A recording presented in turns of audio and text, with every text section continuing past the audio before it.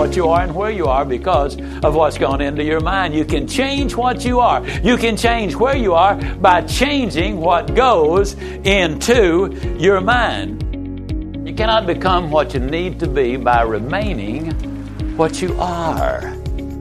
If you can't take a huge step to begin with, take as big a step as you can, but take it now. That's the key. Take it now. You can have everything in life you want if you'll just help enough other people get what they want. Today's a brand new day, and it's yours. Welcome to the True Performance Show by Ziglar. Every positive pursuit in life, every progression of personal development, change is fueled by one thing, inspiration. It's the drive and the hunger that propels every good endeavor. Without it, we merely have a dream, but never actually move. With it, we can actually overcome insurmountable odds to achieve our desires, convictions, and calling. In this show, we come together to drill down into what really makes success tick and how we can apply it to our unique personal and work lives. I'm your host, Kevin Miller, and right now, we're going to inspire your true performance. Hello, everyone. Welcome to the True Performance Show by Ziglar. For you longtime listeners, you may notice our new title, a slight shift. To this date, we've been The Ziglar Show, inspiring your true performance. The show keeps growing, and we have so many new listeners who find their way here, but don't know exactly who Ziglar is. True performance is what we are about, and as Seth Godin said, Zig Ziglar is the grandfather of the best and brightest in personal development and inspiration. And we bring you just that, the best in today's inspiration and motivation that includes but goes far beyond Zig Ziglar. So the name shift just helps the new listeners know what we're about right off, even if they haven't yet been fortunate enough to know who Zig was and who Ziglar is, which they will then learn. Well, this is show 400. We have an inspiring interview today with Brian Buffini. He has been connected to Ziglar for a long time, and he's speaking of the best in inspiration. I mean, this guy is amazing. Brian immigrated to the U.S. from Dublin, Ireland in 1986 and has a dramatic rags to riches stories, true story, enthralling story. He discovered real estate. He became one of the nation's top real estate agents, working a non-traditional methodology based on building long-term relationships with clients. In 1996, he founded Buffini & Company, which has to date trained over 3 million business professionals in 37 countries. Today, he travels the world sharing his inspirational message, which goes far beyond just real estate and business. It's how to live the good life, which I ask him, what does that mean to him from his definition? We talk about that, but he's known for great wisdom and wit. He's an incredible presenter. His ability to take concepts and simplify them into usable content is well known, and he's also just a great guy, fun guy to listen to. So Buffini & Company, his company is celebrating the 20th anniversary this year. Along the way in his story, he married Olympic athlete Beverly Buffini. They have 6 kids and live in San Diego, California. So, I mean, we're here to give you killer, actionable steps for success. But I got to tell you, this interview will entertain you and give you some laughs as well. Brian is just a great character. The foundation, though, well, you know what? Here, I'm going to give you a quick quote from Brian that I wrote down. I believe you gotta learn from the past and the wisdom of the past. You know, today's world, we're drowning in information and starving for wisdom. All right, folks. So we drilled down in this show into dissecting the main topics from Brian's new show, his new podcast, Brian Buffini Show. And the main points that he hits on there that he goes over in each show and that we're going to just get into today are the mindsets, motivation, and methodologies of success. I mean, if you've listened to many Ziglar shows, you know that my focus is taking the big and sometimes even pithy statements and asking how we literally, within the context of our real lives that include, spouses and kids and mortgages and cars in the shop and debt and demanding jobs and tight finances or abundant finances, both can create possible problems. But how do we truly affect positive change in our lives amongst those realities? And so that's what we do, is we take these concepts that people have found and experienced in their lives, and they want to share, and we break them down. That's what we're going to do with Brian today. Right before we dive in, many of you listening to this will have just celebrated Father's Day. Tom Ziglar gave just a great, precious tribute to his dad, Zig Ziglar, on Facebook. It's worth checking out. Just type in Zig Ziglar at Facebook, and you'll find it. Just scroll down. It's a great time for me to thank my dad, Dan Miller, who most of you know from 48days.com and his book, 48 Days of the Work You Love, who's done a lot of shows and always is a willing guest host to have on that I have a blast with. But he gave me so much, including my early introduction and upbringing with a solid education and the messages of success from Zig and Brian Tracy and Dale Carnegie and more. So just what a grateful time it is. Myself, hey, I was so honored by my 7 kids this weekend. We took 7 kayaks and a canoe out on our high mountain lake and just enjoyed God's creation and each other's company. I felt wealthy beyond belief. Getting to father those kids showcases mercy to me. I mean, unmerited favor that I'd have the honor to be their daddy. Leaving a legacy. I mean, that's a primary focal point here at the True Performance Show by Ziglar. And Father's Day is a great time to contemplate the legacy we are leaving others, whether it's our kids or anyone else we connect with.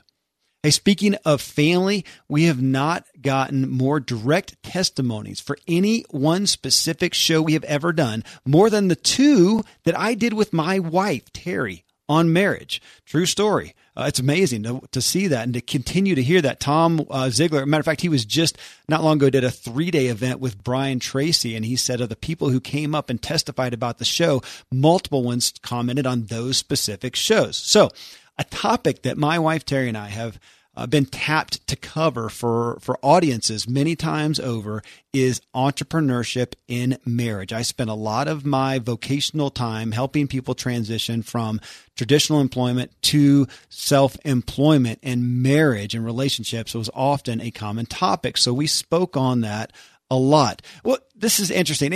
In 2007, we built a house.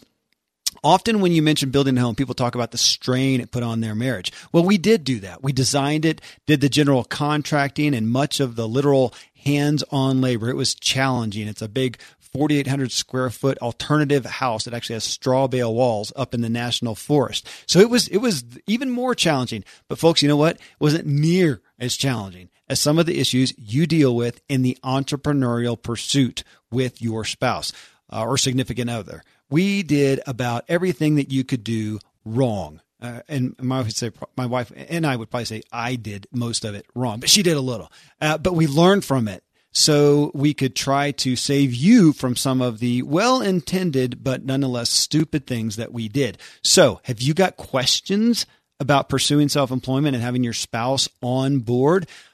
Shoot, we're asking you to give us those. We're going to do a show on it. Go to ask.ziglar.com to write or record your question or experience. If you record it, we may use the recording in a show.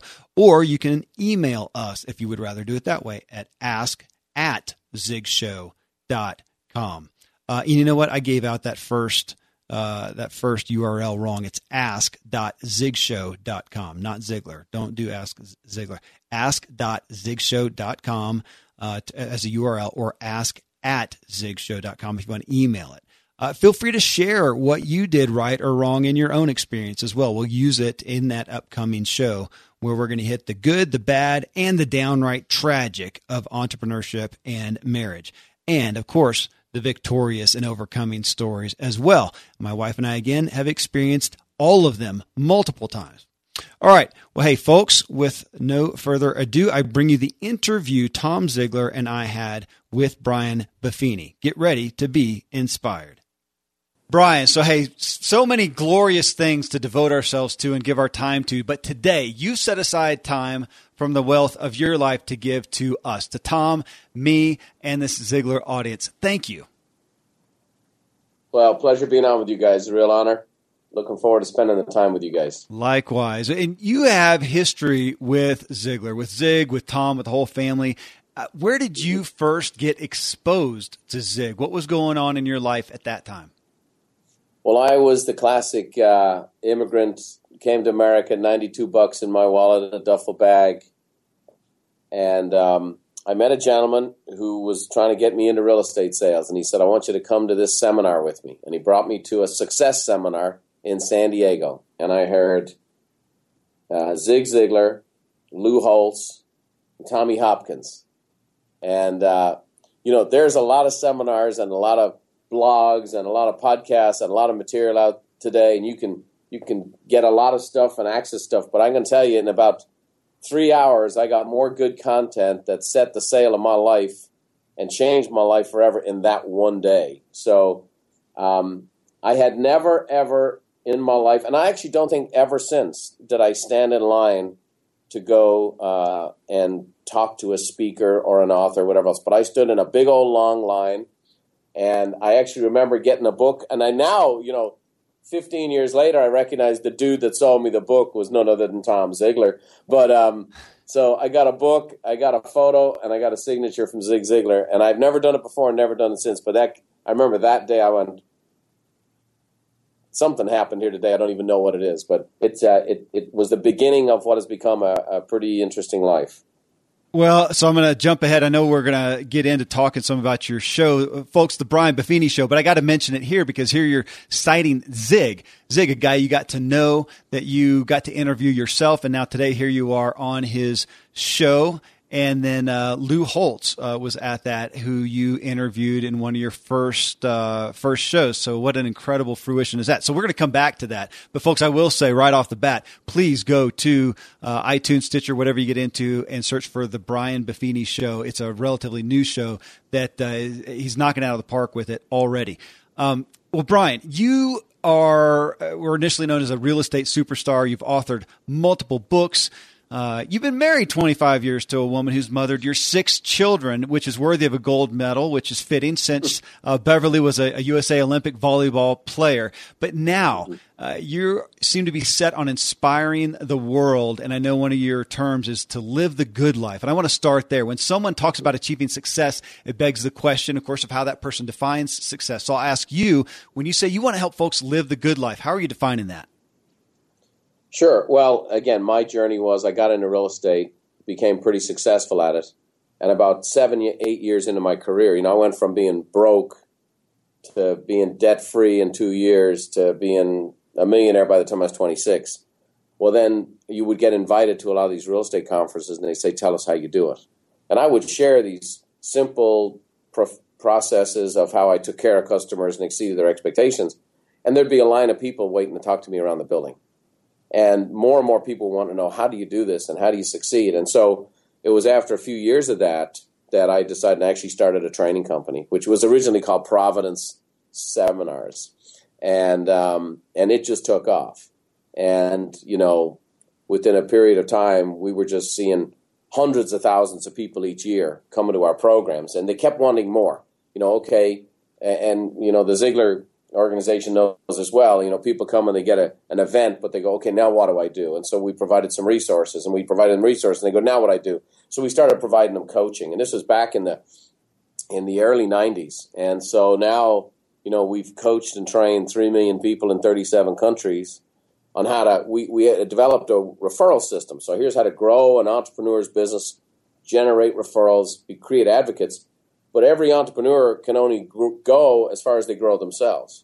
So more and more, 50% of our coaching became, okay, here's how you work this system to grow your business, and here's how you work these systems to grow yourself. Mm-hmm. And so more and more and more, the demand came for doing events, programs, and even coaching in this field. And that's why, I talk about this stuff. I have great honor to become a friend of Zig and Jim Rohn and Lou Holtz and you name it, all these characters. What I always tell people is I didn't need to become these men's friend. I had already been mentored by them, by their materials, by their, back in the day, for those who are millennials, we had things called cassette tapes. And so, I had the tapes and the books and the CDs, and I had been mentored by these guys before I ever met them. When I first went to dinner with Tom and Zig, they came out to visit our company and speak to our staff. We had dinner, and it was like old friends. I was like, there was very little Zig said at dinner that I hadn't heard, because I had every single program he had ever listen to. He was cracking some jokes at my kids, and my kids were finishing his funny lines. Weren't you from Yazoo City, Mississippi? I mean, they were doing the whole thing because I kind of knew him. And that's why, in our culture today, people are very starstruck and celebrity-driven. And I just say, you know what? You don't have to be the groupie, and you don't have to have all the personal connection. For me, becoming friends with these guys was a great blessing. But the truth is, I'd already been blessed all I needed to, and the materials did that for me. Brian, it just reflects back on this, that when I think of Dad, and he tells his story about his career, when he figured it out, when the man spoke into his life, P.C. Merrill, and said, if you believe in yourself, you can be a great one, you can be a champion. Then his career took off, and the companies around him said, why don't you train our salespeople? And everybody thought he's going to train technical sales skills. Right. And then almost immediately, as Dad would do that, he would go, you know what? That's good, but that's not what they need. Dad always said this, you can put the right skill on the wrong person, doesn't make any difference. So for those of you listening, when I've been to Brian's events, and they are amazing, and they're there because they're feeding people and people are doing well in their career. The technical skill is important, but I would say what I've heard, it's less than 20 or 30% of what you cover. It's the foundation that matters. Yeah. Well, again, just like with, let's say, back in traditional sales, people buy emotionally and justify logically. What do most people do? They spend all their time on the logical justification. Well, it doesn't matter if you know what the facts and the figures and the composition of this product versus that product. But if somebody's not emotionally connected to it, it doesn't matter. And similarly, we teach a system that's very simple. We started in the real estate training. Our average client today, just in our real estate, we have 43 different businesses we coach. In our real estate clientele, they sell 1 out of every 8 homes in the United States, 1 out of every 7 homes in Canada. Okay? Over $650 billion worth of transactions. Well, the dynamic is, it's a very simple system. It's fundamental, requires some work. It's very simple. What's not simple is people aren't simple. Getting somebody to do something 2 days in a row the same way. Getting somebody to get out of bed. A lot of times, entrepreneurs, salespeople, a lot of times we're like greyhound or thoroughbred horses. Sometimes they don't want to leave the stall. And so it's like, how do you get someone out of bed? How do you get someone to do something consistently? How to handle rejection? How to handle setbacks? How to handle when life happens? I just talked to a very good friend of mine today. He's a very, very successful guy whose sister is terminally ill. And this guy is a champion. He's been a champion his whole life. He's having a hard time getting through the day. And so I can come to him and say, okay, do this, do this, do this, do this. It doesn't matter. Here's a list of things. Here's a whole list of things. Here's another book with a list of things. It doesn't matter. What he needs right now is the support and the connection to keep one oar in the water so he doesn't capsize. So it doesn't start with, he has this emotional challenge going on with his family that doesn't translate into a business challenge, then a financial challenge, and then a challenge for his family. And that's how life happens. So business is easy, people are hard. And so this good life, we talk about it's a good life. And people say, why don't you say it's a great life? Well, first of all, if you read the first chapter of Genesis, it says it's a good life. It's God made the heavens and the earth. He said it was good. He said, man and woman, that was good. And this is good. And the earth is good. And so I'm not going to go better than that. And the second thing is that in the midst of this good life, there's tragedy and difficulty. Tom, your dad wrote a very powerful book after your sister passed. And so there is tragedy in this life. There's difficulty. And that's what, one of the things that there was a lot of times, that became very popular for some of the modern guys to take a lot of shots at Zig Ziglar back in the day. And motivation is this and motivation's that. And, it's putting lipstick on a pig. It's only just, it's candy. And here's the thing. There's a toughness to being positive. There's a depth of character to being optimistic. There's a strength to that. Zig Ziglar went through some challenges in his life and his family and different things and business and cycles. And Zig experienced some challenges, but by golly, he was a positive guy the whole time. And that takes toughness. It doesn't take any toughness to be a cynic. It doesn't take any toughness to be cynical or down.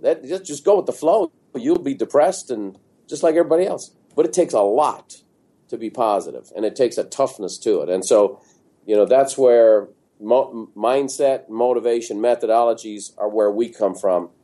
So that's the head, it's the heart, and then what you do. And that's what I want to dive in with you. Though I do want to, again, folks, let you know, March 17th of this year, we're in 2016 for those of you who may be listening later, but you launched your podcast, Brian, the Brian Buffini Show. Again, folks, go find it in iTunes, Stitcher. But your first show explored just what you said there, the theme of your podcast, the mindsets, motivation, and methodologies of success. And I want to break some of those down with you. Though in your next and only second podcast, you interviewed John O'Leary, the author of On Fire, who we've got as a coming up in an interview. Great guy. Great story. But that was one where I was contacted, I think, by a publicist or something. I usually just put those on the back burner, say no. I watched a little bit of his video. I thought, oh my gosh, we got to have this guy. So, so stoked that you did that. But then episode 3 of your new podcast, you gave us, I feel like you peaked. You gave us Jim Rohn and Zig Ziglar on stage together, the last time at your event, Mastermind Summit in Florida. And you said that Jim Rohn was your champion of mindset. Zig Ziglar was your champion of motivation. And so on that, with those two guys, with your perspective of being privy to so many people in that industry, so many people that had steps to this, steps to that, and yet here I hear you were drawn to, let's get to the core of it, with those two guys. As I was thinking about this, I was interested. What if you took two main points from those guys, not the best points overall necessarily from them, but the ones that resonated the most with you, the ones you'd want to impart to your kids if you had one shot, what would they be? Well, I'll give you a little context on this just for a sec, because first and foremost, I believe you gotta learn from the past and the wisdom of the past. Today's world, we're drowning in information and starving for wisdom. And those two guys were full of wisdom. If you come to Buffini Company, we have hundreds and hundreds of employees, coaches, trainers, teachers, and all the other departments that go into a company. But you'll see, and Tom, you've seen this, the Ziglar conference room. You'll see the Stephen Covey Training Center. You'll see the Ogmandino Library, and you'll see the Jim Rohn conference rooms. And I have parts of our buildings we have 4 buildings in our campus that dedicated to these guys, as well as dedicated to that because of the impact they've had on me. And so I didn't just attend these events, and I just didn't buy all their material. I devoured it. I knew this. I knew it was time. I can't tell you the number of times, and even after we became friends, Tom, I would be calling up Tom to reorder tapes that I had snapped the tape because I had listened to the doggone thing so often. Thank God for how we can listen to content now. So I didn't just listen to it. I devoured it, and then the last thing is I applied it. And so that stuff became part of me. And it's not just tickling the ears. So my kids, I got 6 of them. They've gone on to do pretty good things. My son is a 4-year college player in SMU in Texas as a wide receiver. We homeschooled our kids, and the first time my kid took a class was at SMU. And he graduated with honors. He's now in Special Forces in the military. My daughter is a U.S. national champion horse rider, going on to an Olympic career herself. And I tell you this, and my boys are basketball players, and my girls are 14 years of age and have already been offered scholarship to play college volleyball. And just all I got to say is thank God for the African-American gene my wife has. So that's enough said about that. But my kids have witnessed me doing this, and I think that's a big thing. And that's something, again, I got from raising positive kids in a negative world. Your kids are watching you rather than listening to you. But from Jim Rohn, I got, you can enhance and change how you think. And I was not, when I came from Ireland, I just didn't, I thought it was, you are what your father is, you do what your father did. I grew up in a very impoverished situation, and, looking in the different environments, just the ability that you can actually change your thinking, as opposed to it's a condition, or this is how you're born, or this is your lot in life. And then for Zig to give me, you're in charge of your attitude. That life isn't what happens to you. Your attitude is not what happens to you. Your attitude is what you happen to live your life. And, that Zig talked to me, and, I have it all the time. Most people say that motivation doesn't laugh, neither does bathing. That's why we recommend it daily. I've said that line 1,000 times. My kids have heard it 1,000 times. And then my kids will quote that line 1,000 times. Brian, how do you stay positive all the time? I don't. I stay positive most of the time. Just like I don't stay clean all the time. And so, being able to change your thinking and been able to be in charge of your attitude and do something about that on a daily basis. That took a 19-year-old immigrant who had not a lot of discernible skills, bottom half of his class, as Lou Holtz would say. That's why there was a top half. And I became a self-development guy, a millionaire by the time I was 26, and then been able to build a business to do whatever I wanted to do, and it was coach and train people all over the world. And it was because of the input of I put in my head and heart, and then the applications of what I did with it.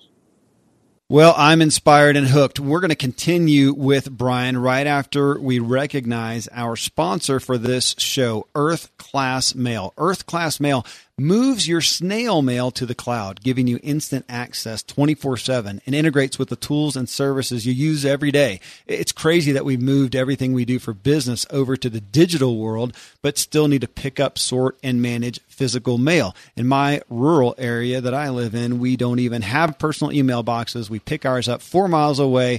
95% of it is junk that we immediately throw away. And I feel like what a wasted stop or trip.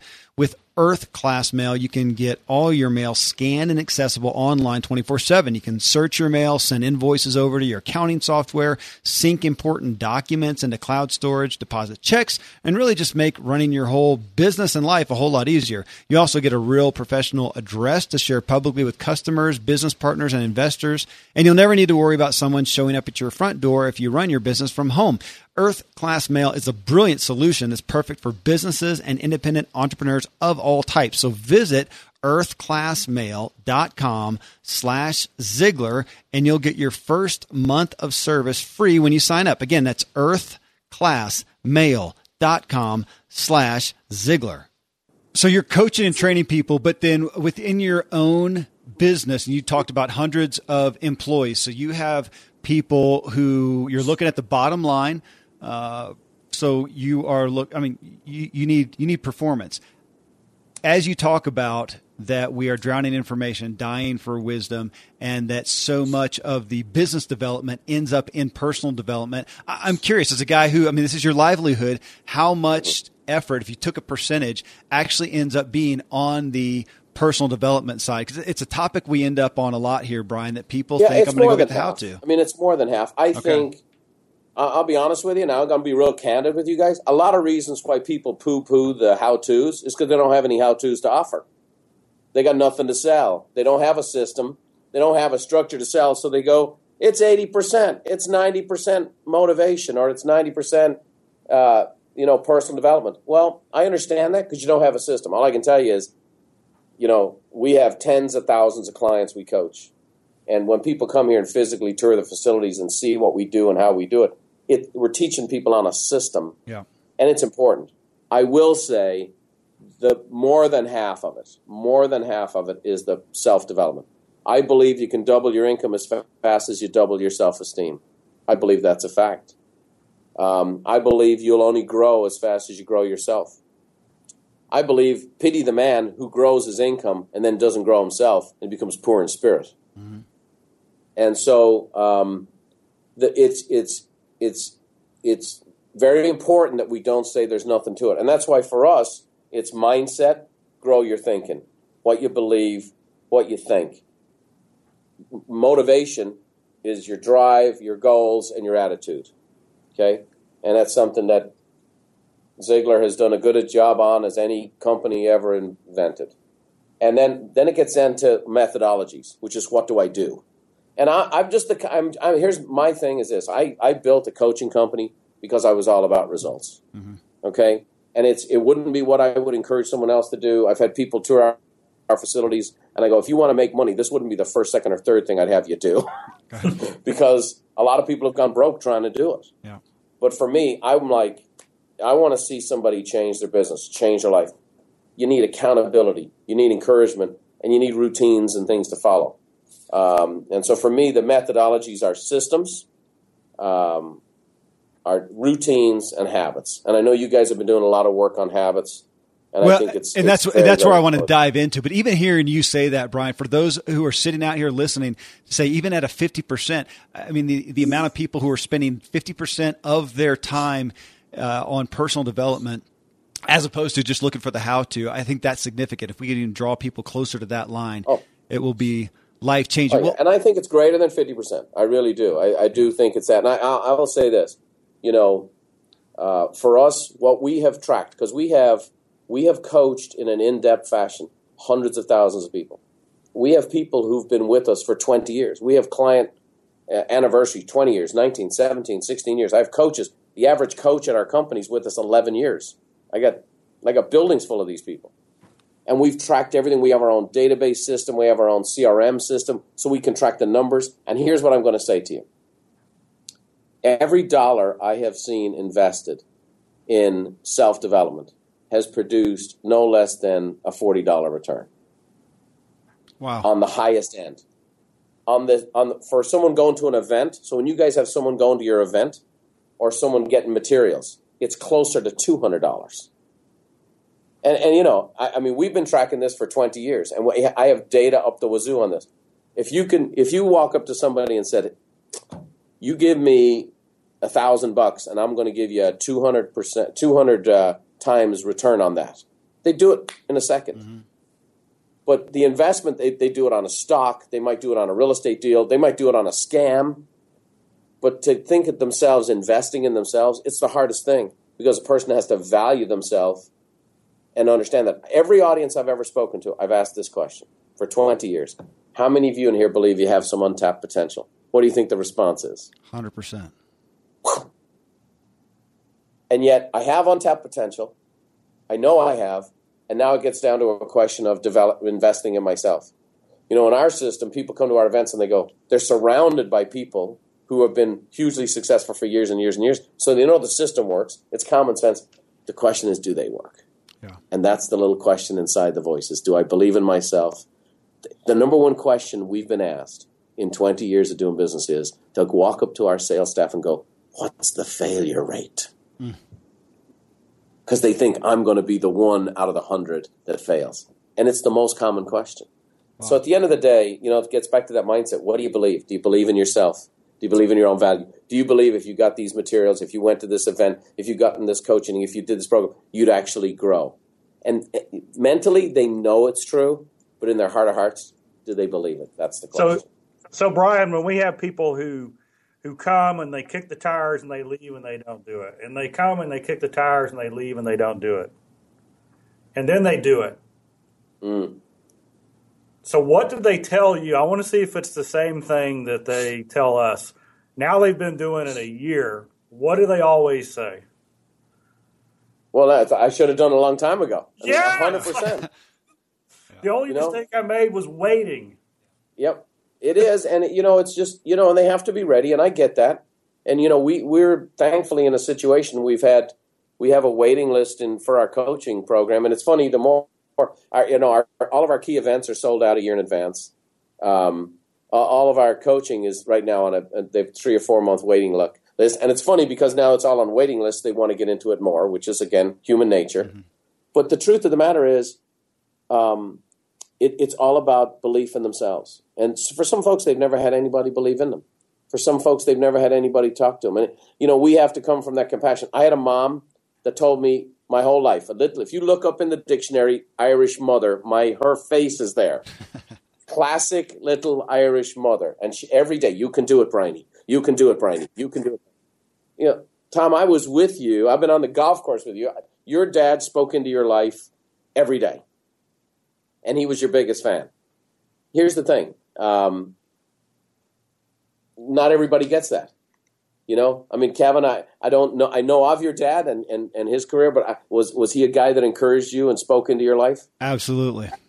Here's the thing, just so you know, we have a lot to be thankful for, and not everybody got that. Yep.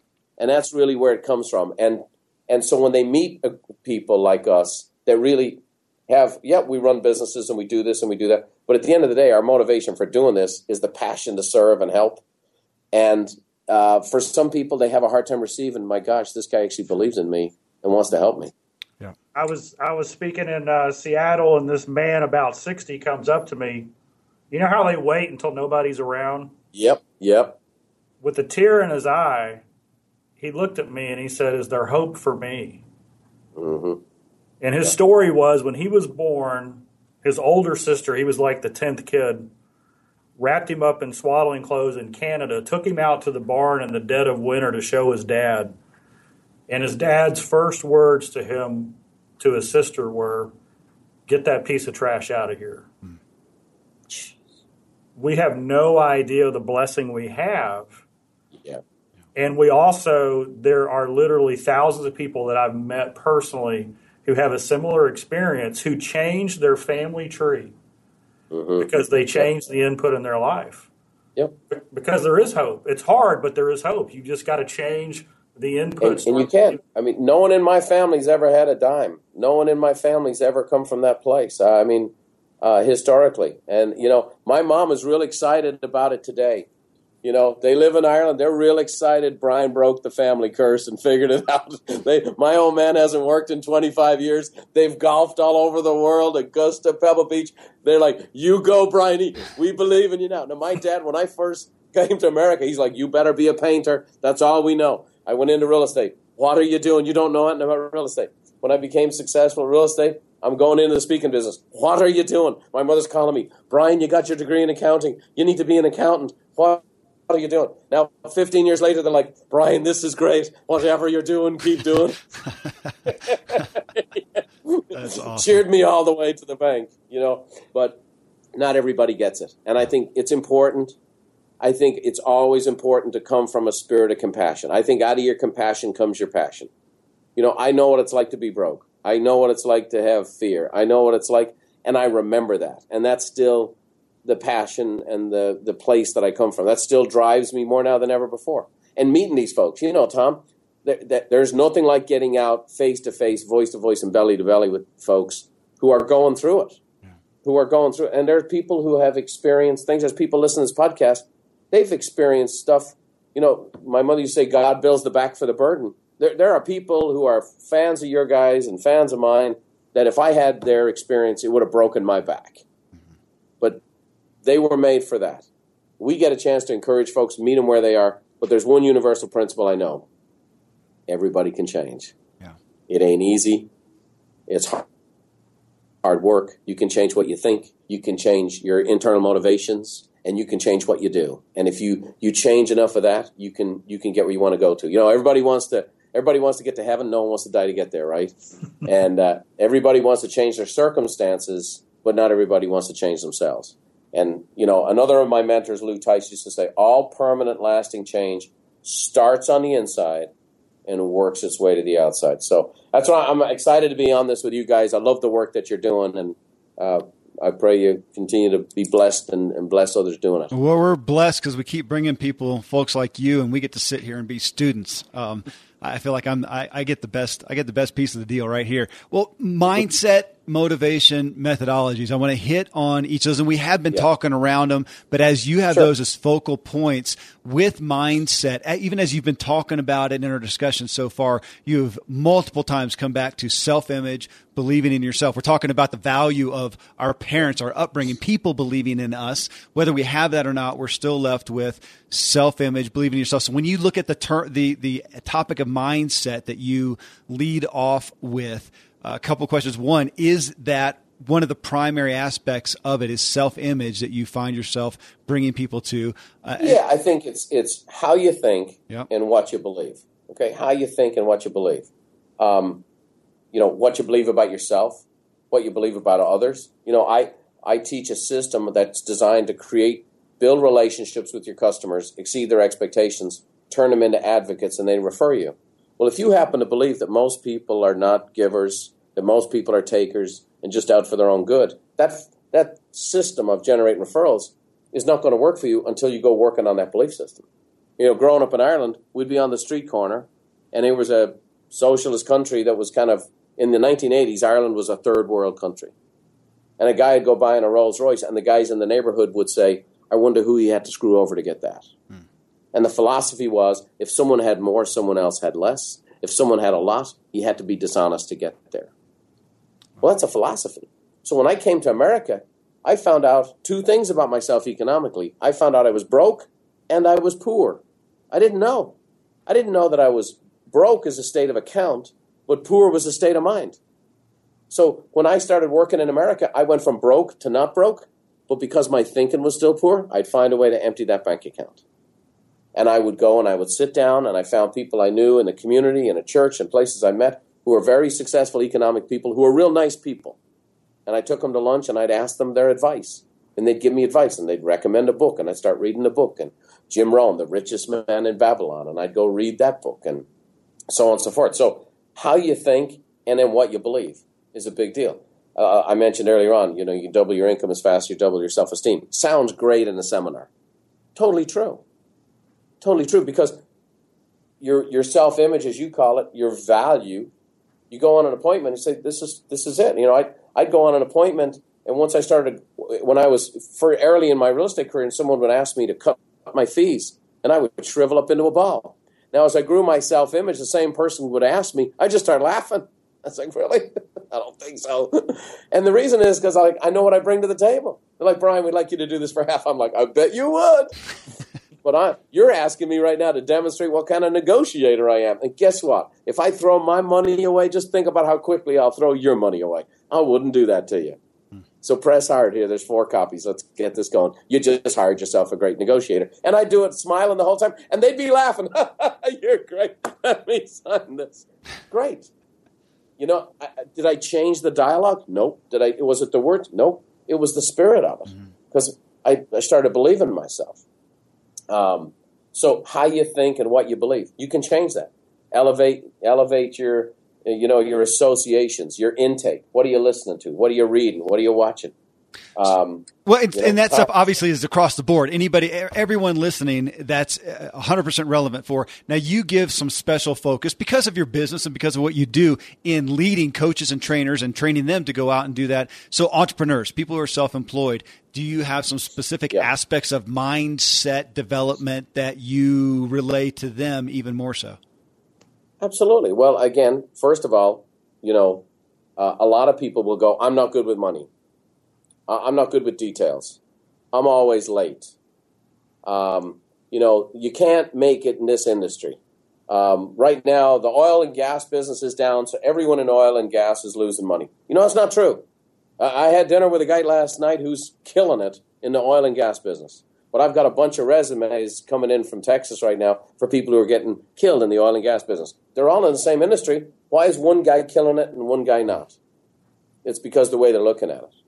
And so, a great little book, a book that I actually, for some reason, got overlooked in the great genres was The Magic of Thinking Big. Everybody talks about Think and Grow Rich, which is fabulous, and how to win friends and influence people, which is fabulous.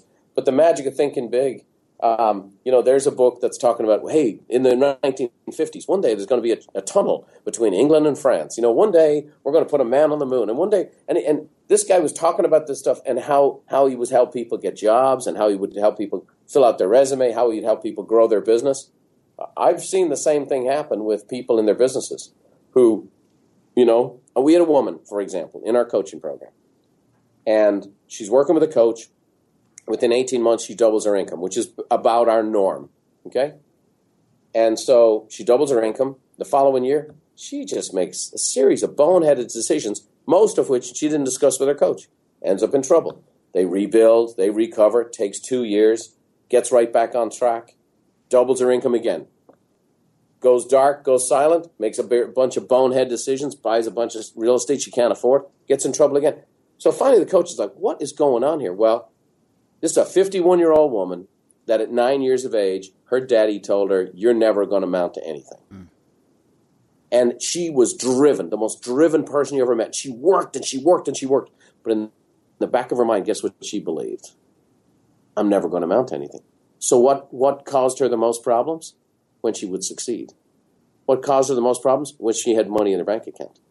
And as soon as she was doing well, she would hit the self-destruct button because in the back of her mind, she believed what she heard as a 9-year-old girl. We had to go to work with her on dispelling a 9-year-old belief in order to help her work a simple little system in her business. And today that woman's a multimillionaire, but it wasn't because she learned better dialogues or better techniques. It was because she learned how to go back and, in that case, heal up that wound, forgive her dad, move on. She wrote a letter to the man who'd passed a number of years before, blessed him, asked forgave him, and then moved on. And that dynamic led to a philosophy change in her life that when she put the motivation in place and the methodologies in place, she went and fulfilled more of her destiny. So, as you go, what do people say? I need to work harder. I need to put in more hours. Really? Okay. Here's a simple one, right? Because I have lots of stories like this, guys. We could be here all day, so you have to stop me because we've coached lots of people. We had another gal, great gal, and every year she would hit this certain number. She did $150,000 in her income, and no matter what she did, she's 23 years in the business. She did 150, boom, and the brakes were gone. The brakes were gone. So the coach is like, well, you have all this talent, you have all this ability. What's going on here? Starts working with her. Well, here's the thing. Well, my house doesn't quite look the way it is, and I'm not quite cooking the way I need to cook. And she said, well, why don't you hire a house cleaner? Oh my gosh. She just said like this. She thought it was like a swear word. How about you get someone to come in one day a week? Oh, I could never do that. Turns out this gal's mom was like a Betty Crocker from the 50s. And her identity as a woman was in how well you kept the house and what kind of food you prepared and if there was a seam in your husband's pants and the whole thing. So we helped this gal eventually, hire one day a week. She brings in a cleaner and then 2 days a week. And she's like, what's my husband going to think? And she goes, go ask your husband. He's like, I really like this cleaning lady. She's really good at this stuff. By the way, you're terrible at it. Next thing you know, they got a gal coming in 5 days a week. Next thing you know, they got someone coming in and doing the meals.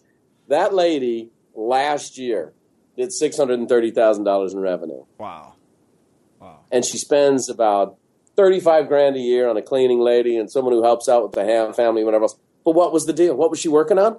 Was it a technique? Was it the cleaning lady's secret to success? Is the new best-selling book? No. It was a mindset piece. It was a parental commandment that she'd taken on board and said, in order for me to be a good woman and a good mother, I have to be able to do this stuff, which she was no good at, by the way. But she was great in sales, and she was great in business. And a woman who made $150,000 a year every year is now making $630,000 because she changed her mindset. Well, and I want to go on to motivation here, but I can't leave this. You've mentioned twice, if not more, the word philosophy. And for those of you who mindset may be a bit of a broad-based word, philosophy, I hear you in essence saying we all have a philosophy. We're all living by a philosophy, whether it's intentional or not. And I hear you calling us to an intentional philosophy that gets us beyond whatever's holding us back. Yes, sir. Okay. Yes, sir. You Awesome. can enhance it. You can improve it. So, motivation. This is the Ziegler Show. We love motivation. It's the fuel, as Zig said. But even with that knowledge, we all admittedly struggle with motivation from time to time. So from your vast experience here that we've been hearing about, leading thousands who desire to progress and succeed in their lives, do you find that people often don't have a clear motivation, or they do, but it's simply not strong enough, or both? Well, look again, and again. I'm not. I don't go to invite Chinese people over to my house and cook Chinese food. I don't bring Mexicans over to my house and cook Mexican food, and I don't go on the Ziegler Show and start teaching on motivation. But we're asking. I will say this: Zig Ziglar said something to me maybe a year and a half before he passed, which stuck with me and kind of haunted me a little bit. But Zig had come to a number of our events and so on and so forth, and he said, "Brian, there's one thing I wish I'd have done that I regret." He goes, "I taught goals my whole life." But he said, when I've come to your events, you take time to have the people actually stop in the event and write a goal. And he said, if I had one thing I could do over in my career, he goes, it would be I would have had taken the time to have them write the goal and not just teach them about the goal. And it kind of bugged me for a while because, he was your dad, Tom, but he was kind of a spiritual dad to me. And I didn't like the fact that I was doing something that he wished he had done, that caused him a regret. Does that make sense to you? But here's what I will say. Less than 3% of people have written goals. 92% of the people in the top 2% of net worth in the USA have written goals. This study started out in Harvard in the 1960s, and we know people who have goals in mind. We have people who have no goals. But at the end of the day, a written goal, and when what gets written down gets done. And so when you have written goals that align with your values, when your values are clear, your decisions become easy. That becomes a game changer. And that is something that I have done at every event that I've given for 20 years. No matter how pressed I was for time, or be honest with you, how much content I wanted to share, I have disciplined myself to say, I know I got more to talk about, but right now I need to get this stuff out of people's heads, out of their hearts, and onto a piece of paper. And that has been the most transformative thing. And I'm going to say this. Show me somebody without a set of written goals, and I'll show you somebody whose motivations are not clear to them. And a goal, by definition, by Mr. Webster, in the 1828 dictionary that I was referred to so often by his daddy, would say this: it is the end to which all effort is directed. And what I find with most people is they waste a lot of effort, and they waste a lot of time, and they end up not getting what they want to get done accomplished. Okay. And a goal in writing is the end to which all effort is directed. So to me, you have an ability to cultivate a natural drive, you have written goals, and then work on your attitude. Those are the three ingredients for me in motivation. Well, drive, goals, and attitude. Yeah, it's great. I tend to focus admittedly on drive, on, you're not hungry enough for it. But I love that. I just wrote it down, that when you find people who have no written goals, it's generally because they have unclear motivation. And I'll tell you, Brian, I have some history of that myself, of being not quite clear. I was driven. I was innovative. I was a risk taker, but my motivations were not clear. And I had some baggage to get rid of finally, somewhat like the stories you're talking about. So that's great. It's a good quote there. Well, I'll be honest with you. Drive without clearly defined goals equals anxiety. And if you look at right now, stress and anxiety is the number one malady dealt with. The three most prescribed drugs in America are antidepressants. The fact of the matter is, as simple as this sounds, and it sounds overly simplistic, but the fact of the matter is, you got to research it out. That's how I discovered Lou Tice, because Lou Tice was the master of how to set goals. And then he would teach you how to set goals, but then he'd say, okay, write out what happens if I don't reach this goal, and what happens if I do. 80% of people have the fear of failure, the fear of success more than they have the fear of failure. So a goal always seems optional. Yeah, I've got potential. Yeah, I've got a goal, but it always sounds like something I want to do. And Lou Tice exposed me to the concept, write out what happens if you don't reach this goal. Well, my goodness, if I hadn't pursued my goals, my parents wouldn't have been able to retire. They wouldn't have been able to travel the world. My kids wouldn't have been able to pursue their dreams. Yada, yada. I certainly wouldn't be doing this business that I'm passionate about today. All of these incredible negative things would have happened in my life if I hadn't written these goals. And so when I write a goal, and some people think, and someone might think of this of you, Tom, is that in order to be positive and to be a motivator, you can never embrace anything that's negative. But sometimes negative motivation is every bit as powerful as positive motivation. So here's what I want to achieve. Here's what happens if I don't do it. Okay, I need to lose 40 pounds. Well, that'd be nice. What if I don't? I'm going to have diabetes. I'm going to have high blood pressure. I'm going to die at 48 and not be able to be around my kids. There's nothing wrong with that. There's nothing wrong with that. That's better than you have the heart attack and away you go. Drew Carey, the guy who does The Price is Right, comedian, struggled with his weight for 20 years. He finally marries a woman with a little kid. He's playing in the backyard, and he's literally grasping his chest, out of breath, and he has an example in front of him of this beautiful little boy that he's become his dad, and he's like, I'm not going to be around for this guy. That motivated him, and he's lost weight and been thin and fit for the last 10 years. Nothing wrong with that. So what if you do and what if you don't? I'm glad you mentioned Drew Carey, because there's a guy named Drew Carey who calls every year and orders a performance planner from us. Wow. Same guy. Yep. His book that he recommends to everybody is See You at the Top, and I know you've read that a time or two. I've read it in multiple languages. When my kids wanted to learn Spanish, that's the first book I got them in Spanish. That's brilliant, actually. True story. That's a good idea. I might steal that one. Thank you. I got to tell this story because you brought it up. I'm at this event. It's an Amway event. There are 36,000 people there. Wow. So we have 18,000. We have 20,000 in one auditorium, 16 in the other. It's in Salt Lake City, the Delta Center, and the Salt Palace. Dad was a secret. So they made us put tablecloths over the product table. They bring everybody out. We set up. People are rushing back in to get their seats. And this guy runs in. He looks over at our table, and one of the tablecloths had moved, and he could see our product. And he goes, "Is Zig Ziglar going to be here?" And so I gave him the quiet. And he came over and he said, "Is he going to sign autographs?" And I said, "Yes, he is." He goes, "Where?" And I go, "At the end of that table." He goes, "Okay, I'm going to go get in line." I go, "Dude, it's 5 o'clock. Dad speaks at 12, which means he won't go on stage until 1 in the morning, which means he won't be done until 2. The guys, and I said, "They don't even know he's coming." He says, "I'm standing in line." This guy gets in line. Smart. 2 hours later, I go over and I say, "What's your story?" He's standing in a line that nobody knows about. Yeah. In broken English, he said this. He said, "I came to America for the dream. I moved to Chicago." He's from Central America.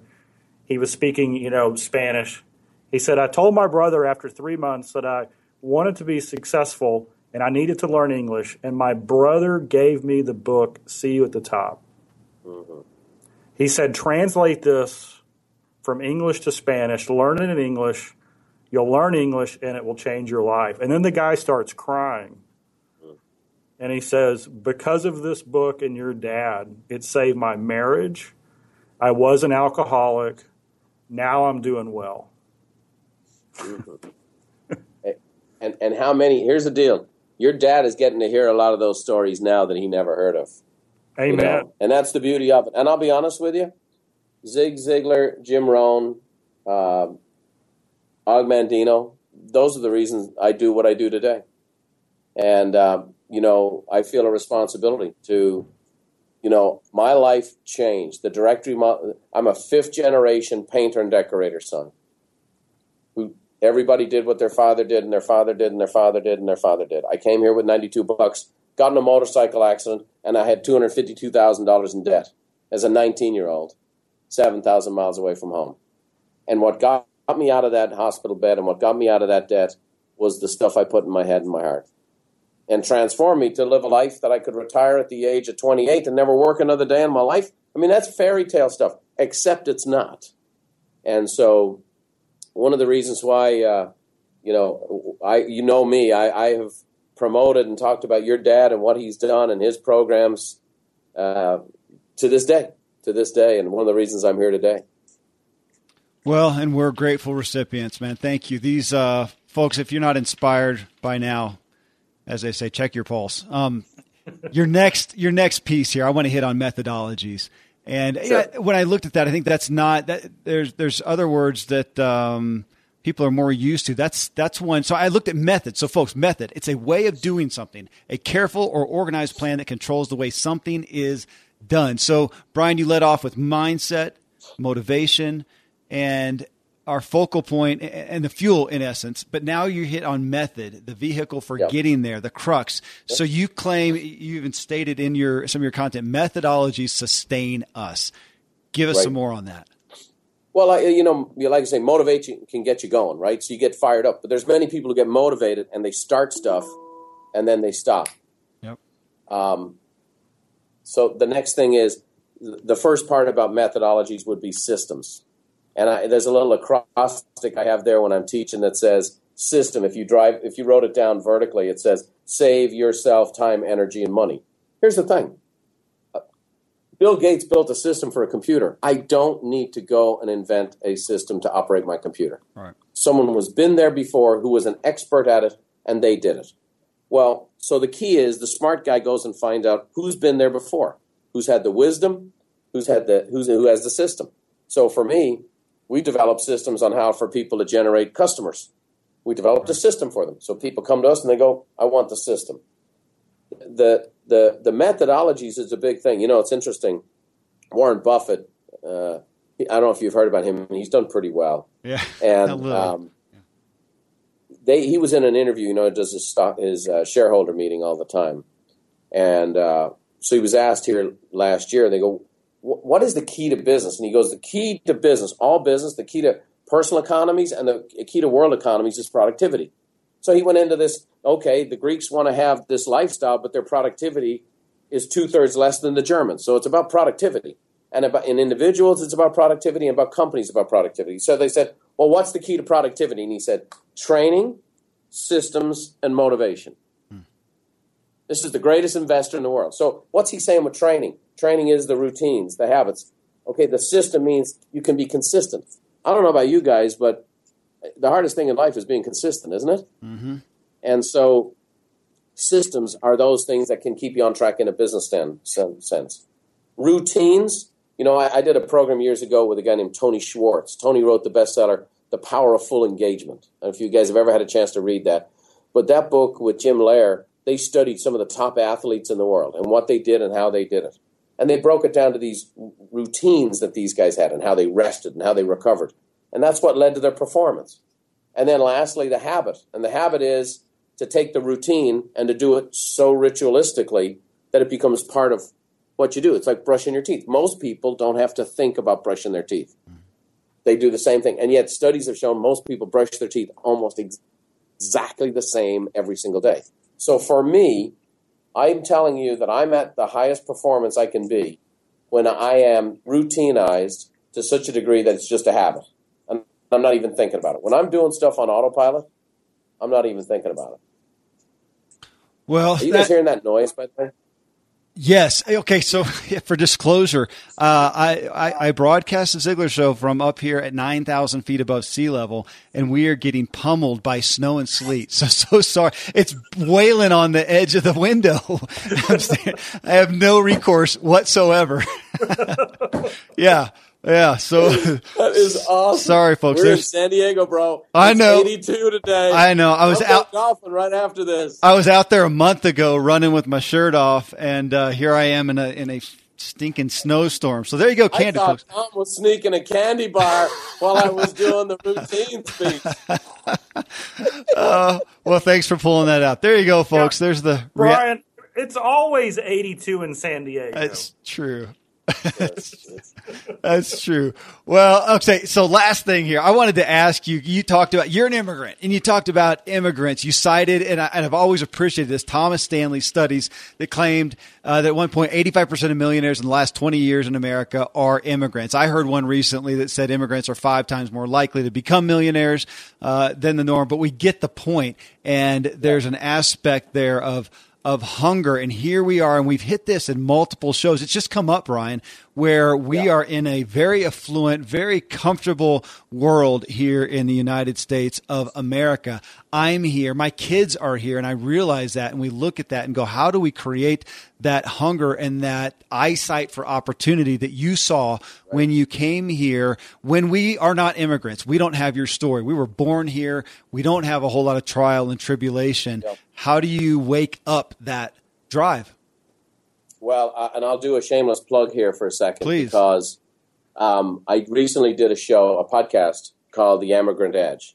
And it's spelled emigrant with an E, which is the person who leaves. Okay. Well, today we have a lot of discussions about immigration and immigrants and this and that. But an emigrant is the person who leaves. And the focus in America is always because it's the person who comes in. Mm-hmm.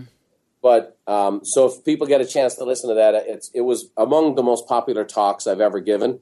And people said, you got to do a podcast on that. It's actually one of the reasons we developed the Brian Buffini Show in the first place, because I'm like, a lot of people want to hear this. I'm going to do it. So that's kind of what led me down this trail. But basically, I've been studying this for a long time. And it was interesting because it was in 1986 at a success seminar where Zig Ziglar said that people who immigrate to this country are more likely to succeed than people born here. And I'm like, well, that applies to me. I'm 19 years old. I'm broke. I got a broken leg. I like this. I went to Zig Ziglar's conference with crutches and a broken leg from a motorcycle accident. So what I did was became very intentional at that point on of studying people who'd come to this country and who become the rags to riches story. And how many stories have you heard? I came here with $42 and I came here with $90. I mean, how many stories have you guys heard? Thousands of them. So I started becoming a student, not just of my own journey, but of other immigrants like me. And there's this commonality. There's almost this brotherhood when I meet someone who didn't grow up here, and we connect and we interact.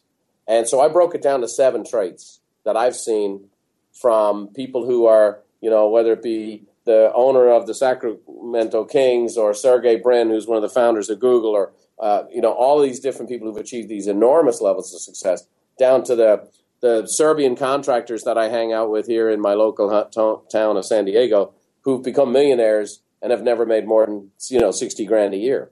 So the first one is an openness to learn. The second one is a do what it takes mentality. The third is a desire and a willingness to outwork others. Okay, it actually requires overalls and work. The next is a heartfelt spirit of gratitude. The next one is a boldness to invest. The next one is a willingness to delay gratification. Not a very popular, my infomercial's not selling real well. Guys, with the delay gratification infomercial. And then number 7 is remembering where you came from, which is keeping perspective. And here's what I can tell you. I grew up 5 boys and a girl. We had 5 boys in a 9x9 room. We had no heat in our home. My grandparents would live with us on the weekends. So there was 10 people in one house with one bathroom and no heat. I mean, the good news was you never got a cold seat when you went to the toilet. I mean, there's always an upside, right? Absolutely. But we grew up in this tiny house, didn't have any resources, didn't have any money. We were the only people in our whole neighborhood with a phone through the entire 70s, which was just not was common. And so we didn't know we were poor because everybody was in the same state we were in. But I can tell you this, my kids have grown up in 10,000 square foot homes and flying on private jets and this and that and the other. Here's the thing I'm going to say, because this worried me. Would my kids' circumstance rob them of that which was the thing that made me the most? And here's what I'm going to say to you. My kids are the children of a multimillionaire who have an immigrant mindset. My daughter rides $1 million horses in dressage to go to the Olympics. But she's up at 6 o'clock at night and goes till 7 o'clock every day, mucking out stables and doing this and doing that. I went down to the barn here recently, and one of the Mexican handlers came up to me and he broke his arm. He has 4 kids, and he's the sole provider for his family. He said, I want you to know your daughter came in every morning at 5 o'clock and did my work for me so that the boss of the owner of the barn wouldn't know that I broke my arm. Now, here's the thing. I'm telling you that story not as a self-aggrandizement. I'm telling you that story is that this gal's grown up with a silver spoon environment, but she doesn't have a silver spoon mentality. Mm-hmm. And that these immigrant edge traits are transferable. And they're transferable. Those principles are transferable beyond circumstances. Mm-hmm. My kids have not known. My kids love to go to Ireland. They love to sleep up in the attic. Me and the boys converted the attic so we could sleep together because there's only so much methane that you should ever consume in your life. And so we converted our attic into a bedroom. And my kids go there and they want to sleep in the attic and they do this. But they all have the work ethic and they all have the mindset. And when you meet my kids, they have this spirit of gratitude and they come from that place. So these are principles that can be taught. And principles can be taught and transferred generationally. And I think more than anything else, culturally, this is kind of what part of my mission is right now. I believe a little bit of what's going on in America and in Canada to some degree, people have forgotten where they come from. And because they've forgotten where they come from, it's easy to look at people who are coming here and going, these guys are taking from us and these guys are doing this and these guys are doing that. I think it really gets down to how open are you to learn? What kind of a do what it takes attitude? Do you stop when there's the first problem? When you have the first failure, do you give up? Do what it takes. When you're an immigrant, here's the thing. I had no way back. You guys ready? I know we're way over. Can I tell you guys a story? Please. I come to the States. I get in this motorcycle accident. I have 3 grapefruit in my refrigerator. This is no exaggeration. And I have never told this story anywhere. So I need a job. Well, right across where I was renting a room, there was a photo mat, and it said help wanted. So I come walking in on crutches with my leg in a cast up to my hip. I walk in the door, the manager goes, what are you here for? I said, I'm here for the job. She goes, I don't need cripples. I need people who can work. This was the intro. She goes, have you ever worked in photography? I go, yes. She goes, have you ever developed photography? I said, extensive background in photography. She goes, okay, well, we are dire need, so we leave until here tonight, and I want you to work the black and white machine. So she puts me down at this machine. Now, I have never, I want to tell you about my photographic background. I was raised Catholic. My father had 6 kids' confirmation, which happens when you're about 12 years old, on one roll of film. Okay? It was a 7-year period of time. That's as true as I'm sitting here. One roll of film for 7 years. And now I'm the black and white expert at Film Express in Hillcrest in San Diego. So I go in there, the equipment's older, and I go, ma'am, this equipment's a lot older than what I was trained on. Oh, now Pinocchio has got the 7-foot nose going here. Yeah. And I said, can you give me a run-through on this equipment? It's just a lot more archaic than what I know. I stayed up all night, and I would tell you my first photographs were more black than black and white, just so you know. And I stayed up all night. I was supposed to go home at 11 o'clock. I worked through the night, and I hid all the paper that I blew, that the extra prints on. And the next morning when this gal showed up, all the black and whites were done. The next night, I didn't have to work till 6 in the morning. I got it done at 5 in the morning. I was supposed to be done at 11. And I just did whatever it took. Just whatever it takes. You know, sometimes as an immigrant, you got nothing to fall back on. It's like, oh, you know, I can move back in with mom and dad, and, you know, I can just take out a line of credit. I'll just take out a student loan. You know, nothing's happening for me. When you're an immigrant, you got nowhere else to go. You got to make it a little bit. Even if you're going to fail, you have to make it a little bit so you can afford your way back home. So do what it takes. A willingness to outwork others. You know, get up early, show up on time. I have all these contractors. We're remodeling our house. Half the contractors, they say they'll be there at 7 o'clock, they're there.